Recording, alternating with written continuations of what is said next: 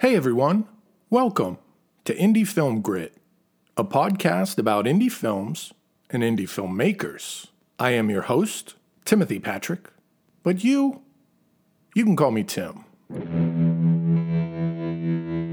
In this episode, I'm joined by Patrick Green. It's his third appearance on the podcast, and he's here to talk about his new short film, Mommy's Little Monster. It's a psychological horror thriller about a mom and her son on the run from an abusive relationship. We talk about how he made the film, his strategy for film festivals, and a couple new projects he's working on. Let's get into it.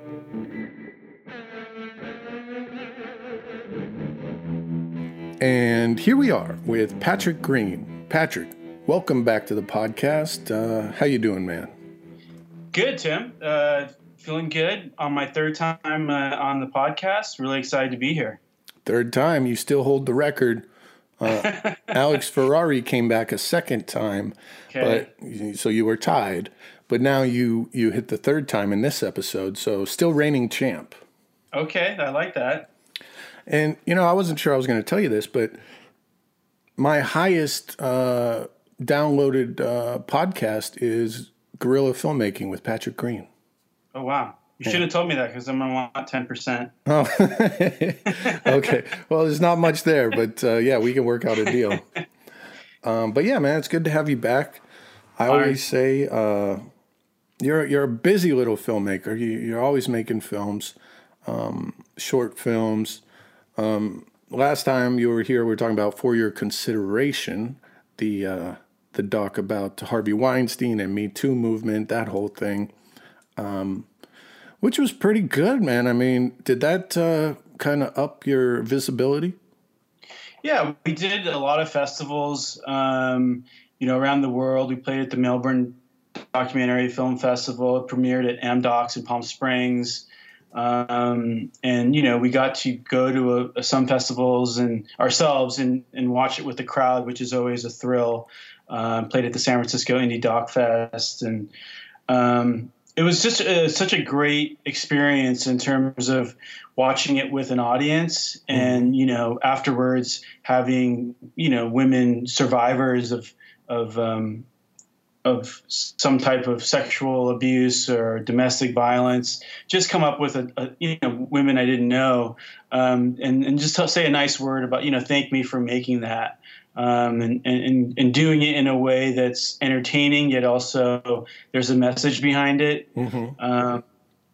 The Weinstein story is back in the news again, with his trial starting. So, it's a story that keeps evolving. And it was a pleasure to work with, film Plastic Jesus and Ginger, and talk to Dawn Dunning, who was one of the first women to come out in the New York Times article. So it was a great experience. It's always kind of great when you make something that's not only entertaining, but also has some social value behind it. Yeah. So we're really excited. It's going to be on Amazon Prime probably in the next month. Nice. Hopefully in February, so people can stream it and check it out if they didn't get to see it on the festival circuit. Nice.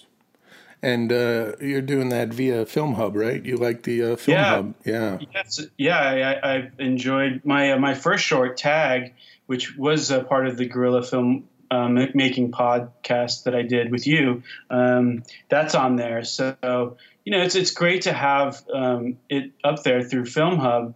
Where you can just tell someone, hey, check it out on Amazon Prime, rather than sending them a Vimeo link. Mm-hmm.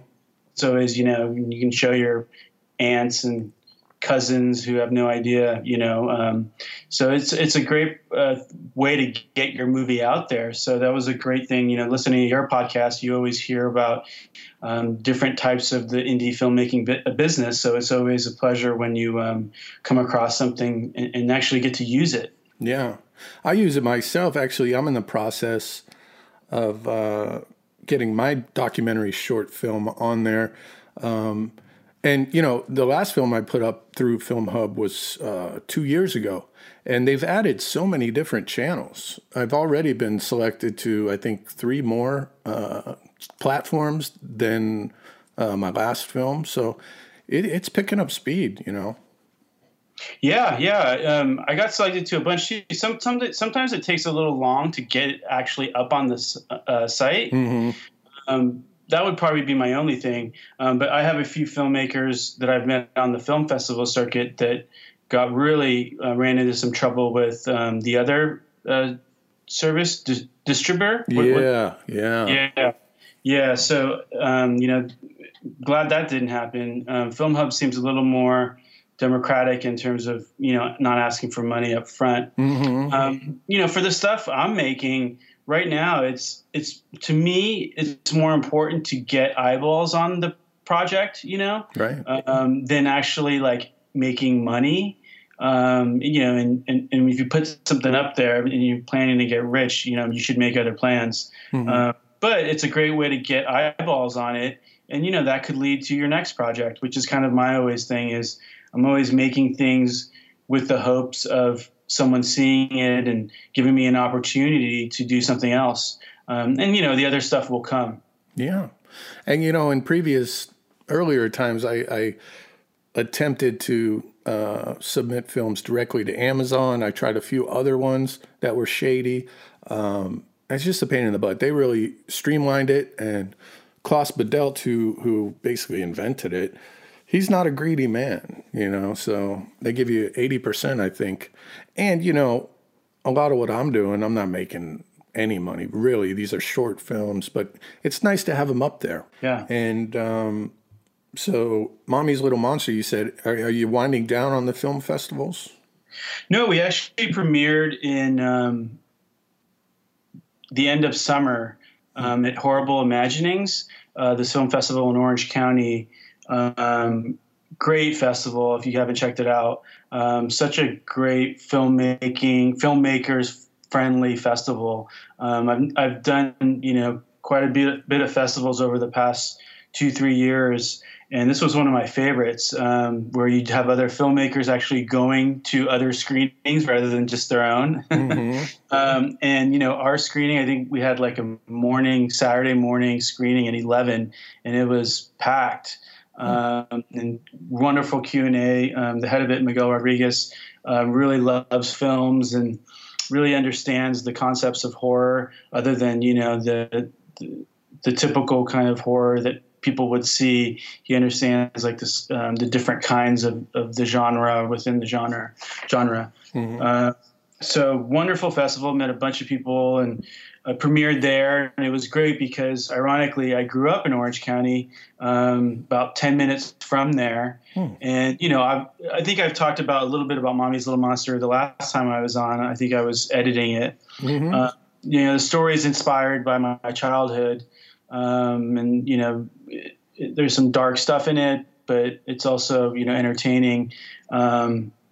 And it was just ironic to screen it, where I grew up, basically.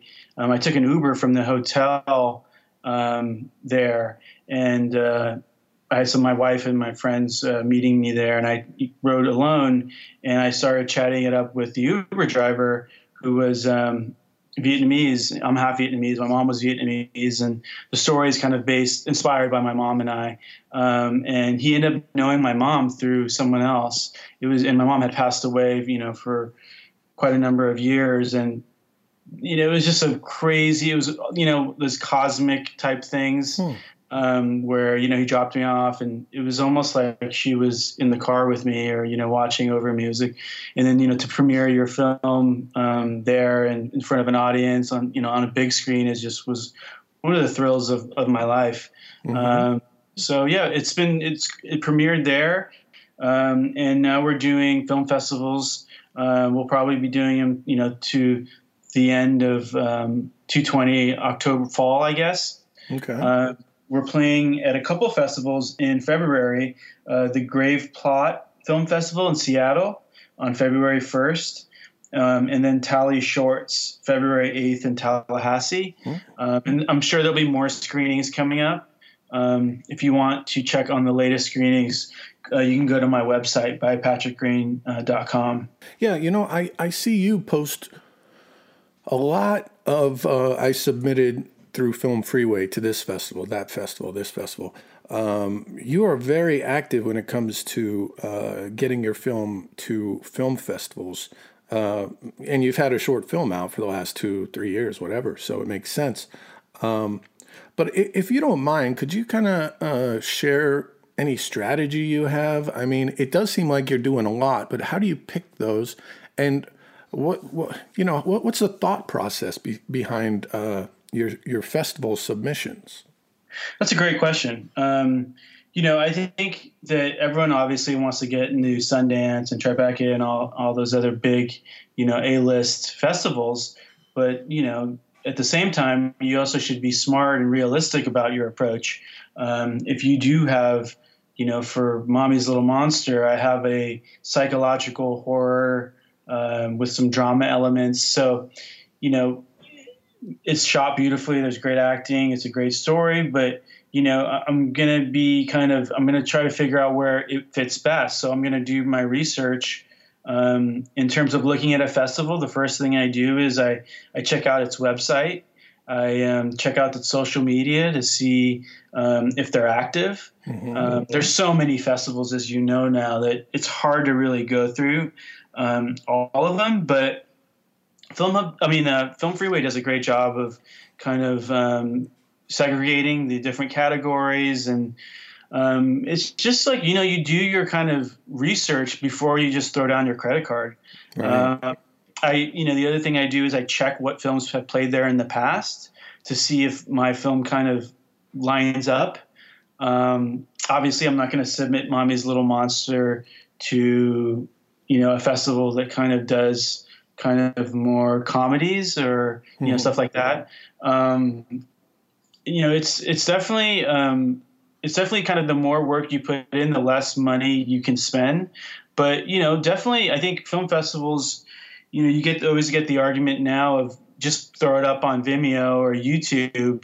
But for me, it's like you spend so much time making these things. It'd be nice if you try to get it to some film festivals first, and then meet people through it, and maybe you get some awards. And with Mommies, we've won some awards, which has been great. And so there's definitely a strategy behind it, but don't just blindly submit to stuff. I don't know what the submissions for Sundance are now, but I went to a talk a few years ago with the head of the shorts program was speaking. He said they get like 30,000, something crazy like that. Wow. So, the beauty today is that the technology is just there. And people are making great looking stuff with great acting and great sound, but I think it all goes back to story again. So, make sure your story is great. And then, it's kind of, I guess now that everything's kind of at a button where you can just press it, and submit a film or, make a film. I think now it's almost about, you got to kind of nurture the idea and then nurture the movie so that exactly where you want to go with it in both making it and submitting it. I guess they're aligned, they're in terms of just take a little more extra time before you submit, I guess, is the answer to that question. Mm-hmm. Now, do you have a number in mind, like for Mommy's Little Monster, we're gonna submit to 20 festivals or something like that? Or do you have like a budget in mind? Because I can imagine some first-time indie filmmakers out there, what they spend on Film Freeway is almost going to reach what they spend on the film. You know what I mean? I'm just curious. Sure. You can. There's so many festivals, right? Yeah. I think definitely setting up a budget is great. And then if you get into a nice one, make sure you premiere it at a good festival too. It's the better festivals you get into, the more you'll get some emails from production companies or managers or whatever, asking you to, hey, can we see a link to your film because we saw it on here. And so for me, like, instead of maybe spending, $60 or whatever on Sundance, maybe I'm going to submit to 3 festivals for 20 or 2, one for 40 and one for 20 that I think I have a better idea I can get into. and definitely set a budget up. And then if you get into one, like let's say you premiere at a good one, like Horrible Imaginings has a great name in the horror in horror circles. Then maybe I made an extra couple hundred this month. I'll put that away and submit more and tell people that I got into Horrible Imaginings. Mm-hmm. And now you have some backing behind you, right? Someone's premiered, a good festival has premiered your film, so now you have some juice behind you. But yeah, I think that's a lot of mistakes that indie filmmakers make is they make it and then they think that they just put it out there and everyone's going to watch it, Mm-hmm. where it does take a lot of marketing. The other thing I would do is come up with a good looking poster. Right. I spend a lot of times with my posters.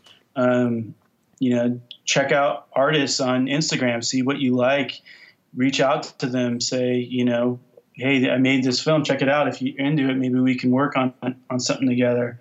But yeah, I think a great poster is a key, because then you can reach out. What I do is, like I think we were talking about, is if I submit to a festival on Twitter, I'll do a quick shout out with the film poster. Hey, I just submitted to so-and-so festival, and attach the poster. So now that it's, maybe they look at it and it's at least in their mind as they watch the film. Mm-hmm. I've heard of like other filmmakers actually like emailing, like they'll track down like the film festivals, like people that, in the committee, and like email them directly. I don't know if some people can do that. I choose not to usually. But if I do have like a couple of nice reviews from some good sites, I'll, include those maybe in a follow-up, just general email to the festival. Say, hey, here's a review of my film, check it out, hope you enjoy my film. Something nice, something short. You don't want to bug people, Mm-hmm. but, you want to keep they're going through so many movies. So you kind of want yours to stand out. And if it does, maybe they watch it a second time, or it just kind of stays in their mind, and then they watch it and they go, oh, I remember this, I remember the poster to this. Yeah, that's smart. Yeah. Now, what about a time period? And then we'll move on to other things. But Mommy's Little Monster, do you say to yourself, okay, for the next 6 months, we're going to submit to festivals, or is it a little more flexible than that? Yeah, I think you could do longer than 6 months. For Mommy's, we premiered in late, like basically the end of summer, like it was like August, I think it was, late August. And so we'll probably go around, because I missed some horror festivals, in the fall. A lot of them are in like October. So I'll probably go until then. But again, based on budget and whatnot. But I had already submitted to some horror ones in 2020 that I had missed in 2019. But you'll generally see. It's interesting for the For Your Consideration doc. I think we premiered it in spring of 2019 at Amdocs, and then it went through kind of summer. But by then, the Weinstein story had been out there so much. It was just like, I think programmers were probably like, we've seen what, we don't want to know any more Weinstein stories, even though ours isn't really a Weinstein story, it's more of a street art commentary, social, issue type thing. Yeah. But yeah, that one I think didn't have as long legs, but now the Weinstein trial's back. So we could submit, but I would just rather put it up. We've kind of done our run. I think, the movie, I think you'll figure it out in terms of if you'll know when your movie should just, the festival run has ended. I think you'll know yourself. And every movie's different. Yeah. And Mommy's Little Monster is pretty different. You mentioned that was somewhat based on your mom or inspired by your mom. Obviously, without giving anything away, what is the concept of this film, would you say? So you got a chance to watch it? Oh, yeah. Yeah, great. I think the concept, I think it's all started with, I I can talk a little bit about it, Okay. in terms without giving away stuff.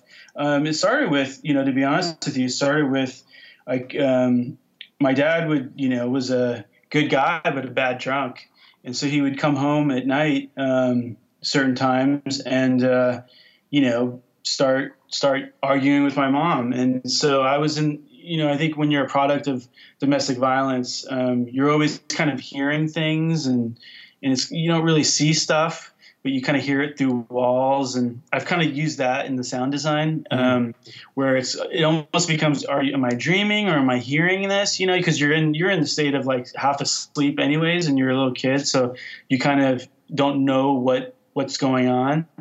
And my mom would run into my room and wake me up, and we'd go on drives until my dad would pass out, and then we'd come home. We'd go on drives, or we'd go to, her friend's house or her, cousin or her sister's house or whatnot. Mm-hmm. And I kind of took that idea of, it opens up with a mom and son driving to the mountains in their pajamas. And so, I took that idea and just kind of, how can we make this into a genre movie? How can we put this through a lens that people can watch and not be kind of heavy-handed, hit over the head with domestic violence is bad and it affects kids, Mm-hmm. So, through the movie, I think, I think we, as sons, we love our dad, but at the same time, it's hard to process that our dad's doing this. So we almost manifest it in a way, Mm-hmm. And so that's kind of what the film's about this little boy, kind of coming to terms with his dad being a monster. Is the monster real or is it his dad, and so, yeah, I mean, it was tough to kind of do, but, we got a wonderful two actors, Jenny Pellicer and Tate Birchmore. And I wanted to do something contained. And so we got a cabin, 1890s mining cabin. And that cabin is great. Yeah, it's kind of creepy in itself, It's gorgeous. Yeah, and so we shot it, and it was just a really cathartic experience. And, when we premiered it, just going back to that a little bit, I had to kind of talk about the story I just did, in front of 200 people or whatnot. And mm-hmm. It was difficult, but at the same time, I felt, when you go through therapy or whatnot, it's like you talk about something and it makes it a little less painful. And when you're watching it on screen, I think it's the same way. I still get kind of, I guess like a nervous kind of chills almost, because of just certain things that are triggered in my mind about things that are from it that are actually from my past. Mm-hmm. So yeah, it's been a great experience. Hopefully, it can turn into a feature. And because I think there's a lot of story there. I think this is a big issue. And I think that if you take on social issues in a way that's entertaining, you see them through a genre lens, and you don't beat people over the head with it. I think it's a great story that could affect a lot of people. Yeah, fantastic. Now you mentioned the location and the actors. I always give people props when they keep their amount of actors to a minimum, and you've done the perfect thing. 2 actors. That just cuts down on the difficulty of making the film. Is that the reason why, or it just fit perfectly? Yeah, it fit perfectly. Jenny's a real pro, and Tate, was, casting kids. They say never work with kids in your first thing. And although, I had done a couple documentaries, this was my first. Well, Tag is a narrative, but there's not like real acting, Mm-hmm. So yeah, I wanted to keep it kind of simple. The story kind of fit that. Again, I think it's all going back to, what are my strengths? What am I capable of doing that I know I can do well, rather than trying to do something that packs a lot in a little and then overwhelms you. Mm-hmm. Casting a kid was difficult in LA. There's so many child actors, but a lot of them have been going to auditions since they were, since they could walk. So they're real pros, but at the same time, with material like this, you really have to kind of dig a little and see if they can, without telling them that this is, what this dark subject's about, that, you can kind of, I always told him to act, to react, not act. And so, I think we went through like 40 something kids, and, we found Tate, and we found a lot of good child actors, but they're so almost rehearsed, they've been doing this audition thing for so long. Mm-hmm. But Tate comes from raised by a wonderful single mom. And we actually saw his brother first, who was a little younger, a little more rambunctious. But Tate was great. He's been doing it for a while, but I think he can pull from different places because he's lived a fuller life even at such a young age. Mm-hmm. So we would do these dark scenes, and then he would show me like an Indian rock he had found that, he created this story about how he found this Indian rock. And so he was still a kid. We would go throw, rocks or play games basically after shooting, in between takes. So, he was still a kid at heart, which I really loved. And I thought both of them kind of played really well off each other. And, it's a deep story, but it's got some soul in it, and, it means something. Mm-hmm. Yeah, great acting. And the mother is just beautiful. She has a beautiful face. Yeah, she's great. Her eyes are really piercing. And so we would definitely, it opens up with her eye. And, it was a great experience. It's also shot by Nico Aguilar, who's this wonderful DP. Our producer, Vanessa Perez, really created a great team. It's edited by Jeff Cummings. So yeah, it's a very professional looking short that fits in this kind of new genre of horror that has, something to say with mm-hmm. it, but also is, fits into the classic template of a horror movie. Now, how long did you shoot for? I believe it was 2 days and one night. Awesome. Yeah. 2 days and one night. Yeah. That's great. So, yeah. To get, it's about 11 minutes, and we cut stuff out of it. But yeah, I think that's a good time, good time for a short, around that. Definitely. We pack a lot of story in it. So, there's some twists and turns, and yeah, I think for 11 minutes, it packs a lot of story. Mm-hmm. So when you're on set shooting, how many actual people are there? For that one, we had like 10 to 12. Yeah, about 12 people, I would say. Oh, wow. Yeah, so it was nice that we even had the student teacher, because, we have a kid on set. Mm-hmm. So he was, so yeah, it was a great set. It was, the cabin's actually on a ground, so there was a house on it. So we just stayed in the house. Most of the crew, the DP slept in the cabin. A little too creepy for me. But, so it was great. It was a great experience. Yeah. Now, did you get a deal on the location, or was that the biggest chunk of your budget, you think? I think we got a deal. I didn't see all the numbers, but Vanessa took care of that. But yeah, it was definitely a deal with the cabin and, staying at the other house, because we took over. And it's not. It was in Big Bear, so it's not the Big Bear everyone thinks of. It was on the other side, so it really looks like it's a cabin kind of in its own space. Yeah. And the trees are all there. It was kind of built in. It was almost exactly what I envisioned when I wrote the script.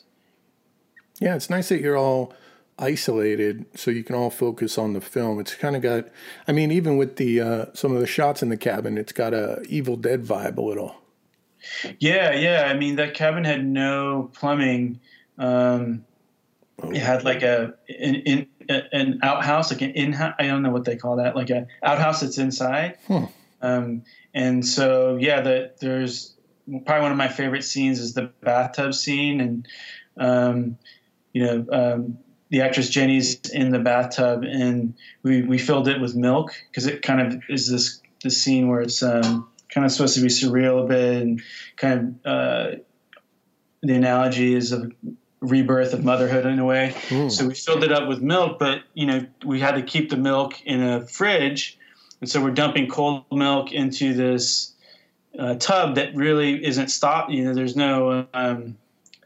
no stopping it. So it was slowly funneling out. So we kept having to put new milk draining out, and so we kept putting more milk in it. And poor Jenny was in there with freezing cold milk, and the DP Nico's standing over her, and of course it's an outhouse, so there's flies buzzing, and oh boy, it's just, it was insane, but it came out really nice. Yeah, it's actually a real peaceful scene in a way. Yeah, and it's supposed to kind of, with whatever else is, what else is going on, it's a nice back and forth, Now, why is there a bathtub if there's no plumbing? Well, I think there is plumbing. Maybe there's the drainage system is really bad in those cabins, I guess. But there's no toilet. It was a compost toilet, I think they call it. Ah, fun. Yeah. Good times. Yeah. Now, so I think it was more a drainage thing than to get into plumbing. Right. Indie film plumbing. Well, now that we've talked about using the bathroom, I'm thinking about how do you feed these people? Was that in the house? Did you? How'd you go about doing that? Not that. We're in Big Bear, so there's obviously places, and we had food. Yeah, it was a typical standard set. It went well. Cool. The other thing I noticed when watching the film is the score. I really dug the music, even though it's like your stuff always, it's never overpowering, but it's there. Is this some musician you've worked with before, or? No, actually, his name was Diego Gata. He's a young composer, musician. Believe he's out of Cal Arts. He just graduated. And no, he came up with, we wanted the sound design. Our sound designer, Logan Byers, who was great, actually did that piano thing at the end, and he's a musician as well. So we wanted the music to kind of be almost part of the house as well. So you'll hear the pipes in the house, in the cabin, kind of make a noise, and the sound design is kind of, you don't know if it's real or not, which fits perfectly in with the story, but it's not. It's kind of in the background. It's never overpowering, like you said, but yeah, it's kind of a mixture of natural sounds with music. I think that was important for this, is where you're kind of playing. The whole movie is about kind of playing what's real and what's not. Right. So I really wanted to do that in every aspect, and from the shot selection, with the lenses, the different colors, and then to the music. Mm-hmm. Yeah, I have to point out, I think I did see one shot that reminded me of Tag, when you just see breath. Oh, it was almost like a point of view shot, like you did your whole movie Tag. Up. Yeah, where the monster rises up. Yeah, I assume that was breath. Yeah. It was actually a hairspray bottle, I believe. Movie magic. Yeah, interesting. Yeah, that's a great shot. I like that.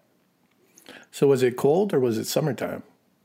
It was in late spring, but it was still snowing. I think that year it was snowing late, so you can see little patches of snow in different shots. But yeah, it was cold. It was freezing cold, and Jenny at the end is running around, with a towel on, basically through the cold. It was crazy, barefoot, and she's a trooper. Yeah, damn, crazy, man.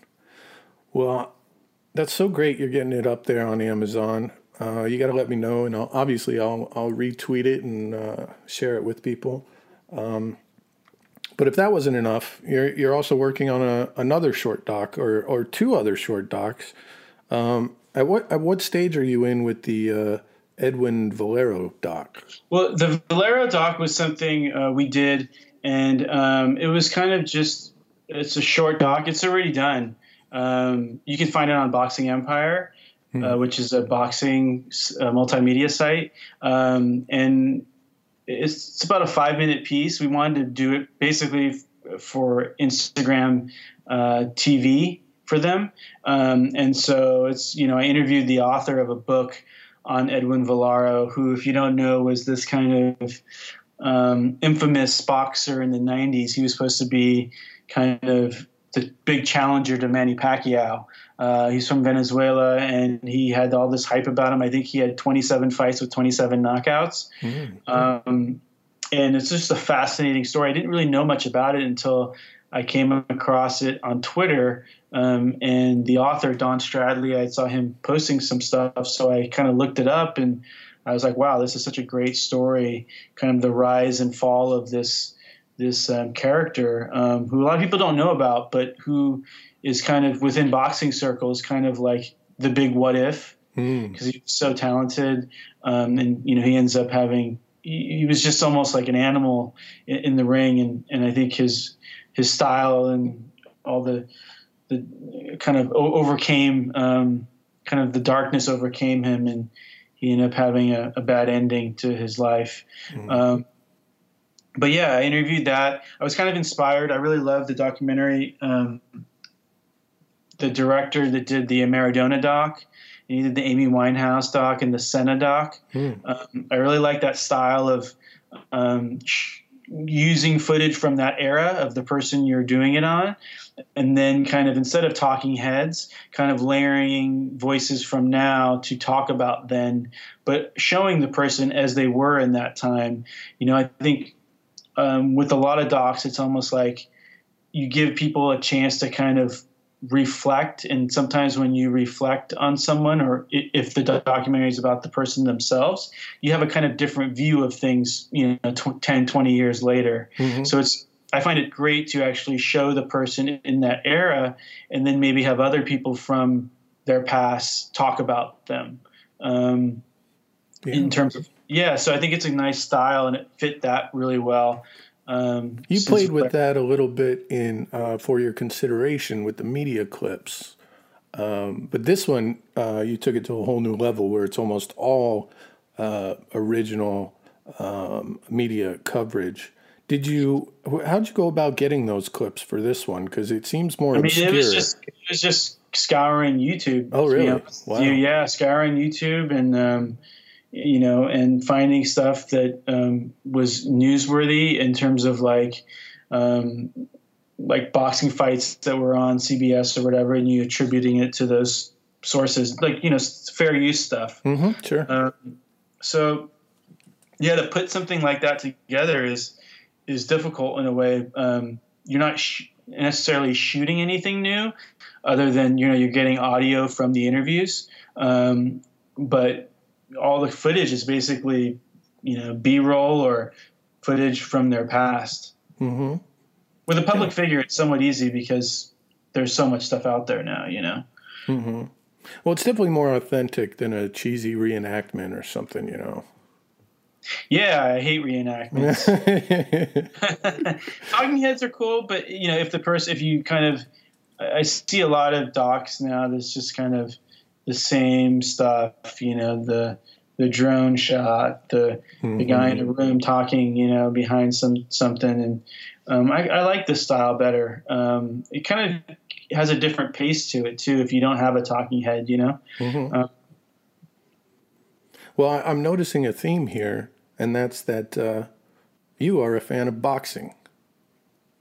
Yeah, I was working for a boxing site, so I was the editor-in-chief there. So publishing house, they saw my Edwin Valero doc, and they're called Hamilcar Publications, and they approached me about doing another short doc on Bundini Brown, who was the trainer, right-hand man to Muhammad Ali. And I think most people might know him. He's portrayed by Jamie Foxx in the Ali movie with Will Smith. But I've been diving into that, and such a great story. I've been working with the author of the book, who basically is going to narrate the documentary. His name's Todd Snyder, and he did this wonderful research about this guy who a lot of people don't know about, but who has such an interesting life. He joined the Navy when he was 13, son of sharecroppers, and just traveled the world. It's almost like the Ali part of his life is almost just, a third of his story. He, was in the jazz scene in Harlem, palled around with Billie Holiday, and he was in Shaft. He was in The Color Purple. He also trained Sugar Ray Robinson and Muhammad Ali, which are arguably the top two boxers of all time. He's the through line. Wow. Yeah, so just a really spiritual guy. He's the guy that came up with float like a butterfly, sting like a bee. Oh. So just really excited about this project. And this is a direct result of your earlier doc. Yeah, I mean, that's the thing that I was telling you kind of about with Film Hub or whatever is, you make these things, and if you put kind of everything in them, the Mamba mentality, to throw a shout out to Kobe, you put everything in them. It's not necessarily about it's not necessarily about the results. It's about getting better as a filmmaker. Right. And I think when you do that, things happen well. Everything you do should have that extra little TLC to it. And so by making these things, my craft is not only getting better, but, I got this gig, which could lead into something else, and you don't look at it that way. You look at it as each project getting better, working on my craft, trying new things. And, hopefully that leads you to bigger and better things. Right. No, that's exactly my mentality. Make it better than the last one. Even if it's, some obscure editing trick you picked up along the way that people aren't going to necessarily recognize, you did it better, and you learned some things, and the next one's going to be even better. Everything is practice. That's the way I feel. I agree. Totally agree. And, you're working your way through story. So, gradually you're building up. So, hopefully I can do a feature. That's the goal within, the next year or so. I think, building stuff up and meeting more people that you like to work with is another important thing. I think it's all coming together, and whether it be narrative or documentary, I feel that I can do both equally well. Yeah. I wonder if your feature is going to be about a street artist who boxes and sees monsters. Let's bring it all together, right? I mean, it's not a stretch. 4 quadrants. Yeah, I'd watch it. But when it comes to the feature that you're, I feel like most indie filmmakers, if they're worth their salt, are kind of building up to that moment. Do you have an idea, or are you hoping that one of your shorts, like you say, will become the feature?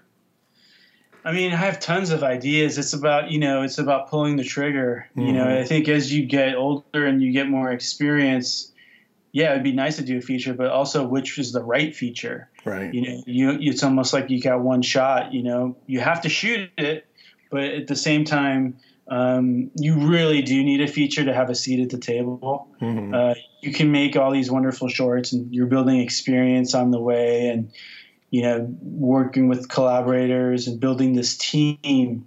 But I really think you need a feature, to have a seat at the table. And, to do that, I've kind of done it the old-fashioned way, where I've done shorts and worked my way up there. But, it's about kind of pulling the trigger on the idea. For me, I find that I have a bunch of cool ideas and stuff, but it's about how do I find my way into it.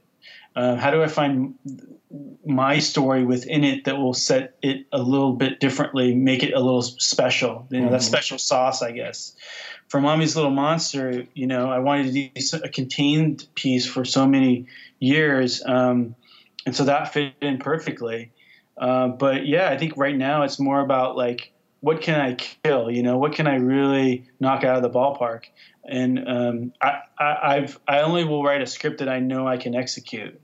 So I'm not going to write a spec script with spaceships and a bunch of stuff. So I'll only write something that I think the checklist would be something I can execute, something that means something to me, and something that's fun, something that's not too heavy-handed, but entertaining, but with a nice social message behind it, if I can.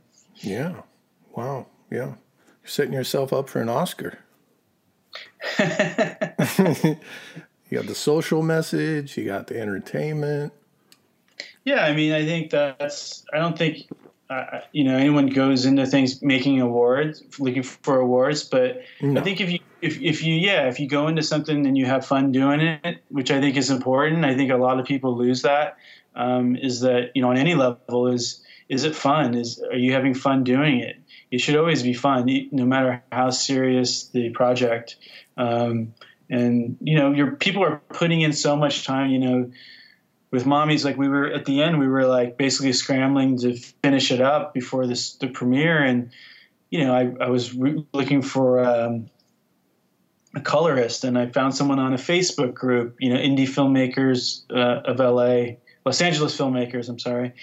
So I found this great guy on there, and he was sneaking me into after hours at his place, so we could color it together, and nice. just stories like that, which are so fun, and where you're sneaking in after hours to that's kind of the state of indie filmmaking, right?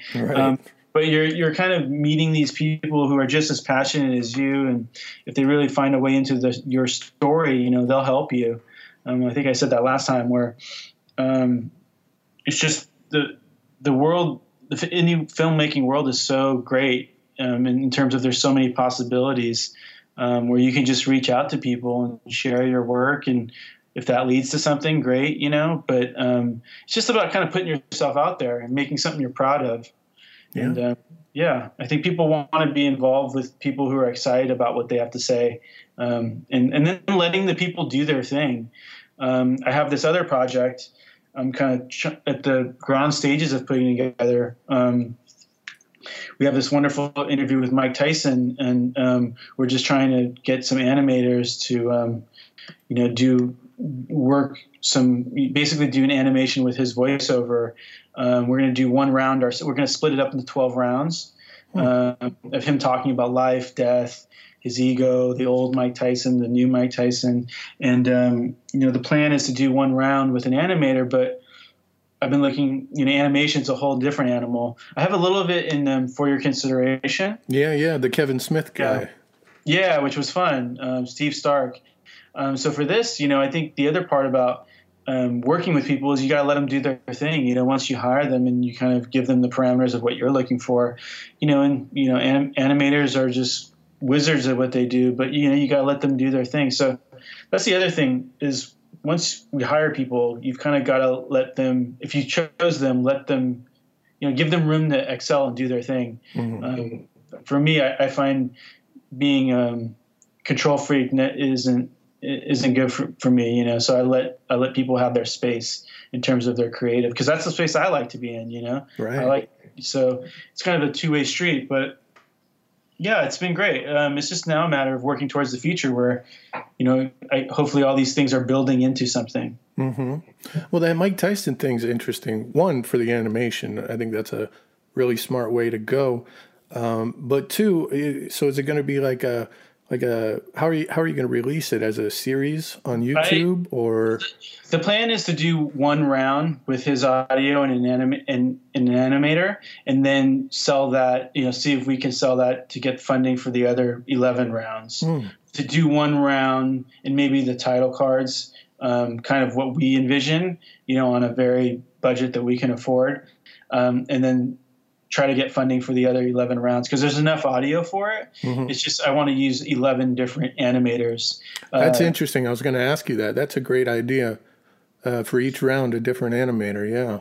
Mm-hmm. Because for at an indie level, you can now, an animator doing 12 rounds by themselves is going to take 1.5 years, 2 years, and it's going to be super expensive. But if you can space that out, so it's almost like you're making 12 short films with 12 different animators, and you're the kind of one overseeing everything in terms of like making sure everything is working in the same direction, then I think it's a great way to kind of, do the Mike Tyson story that hasn't been seen, because it's a story that's been well told. But this is kind of something different where we kind of get inside his head, and animation is just perfect for it. Mm-hmm. So hopefully we'll get that up and running in the next couple months and see where it goes. Nice. Yeah, I like that. I like that every round is going to be visually fresh as well. If it was the same animation, you might be like, I've seen the first one. Yeah, I think it's important to kind of look at things and kind of see, it's presenting this same gift in a different box, right? You're kind of looking at something and trying to do it a different way, which is kind of how I approach things. Tag was such an interesting thing for me, at least, to put out first. It was like, if you're going to do a short, why not do something that's at least visually different? Because I know with my capabilities, with not having a big expensive camera and access to a huge crew, here's something I can do that at least visually is something you probably haven't seen before. Mm-hmm. It's all about kind of presenting things in a new way. Oh, that's great, man. I'm really excited to watch you continue your filmmaking career. It's great, man. I feel like I have a kinship with you in a lot of ways. It's been great to see your journey and to see the podcast grow and introduce new people.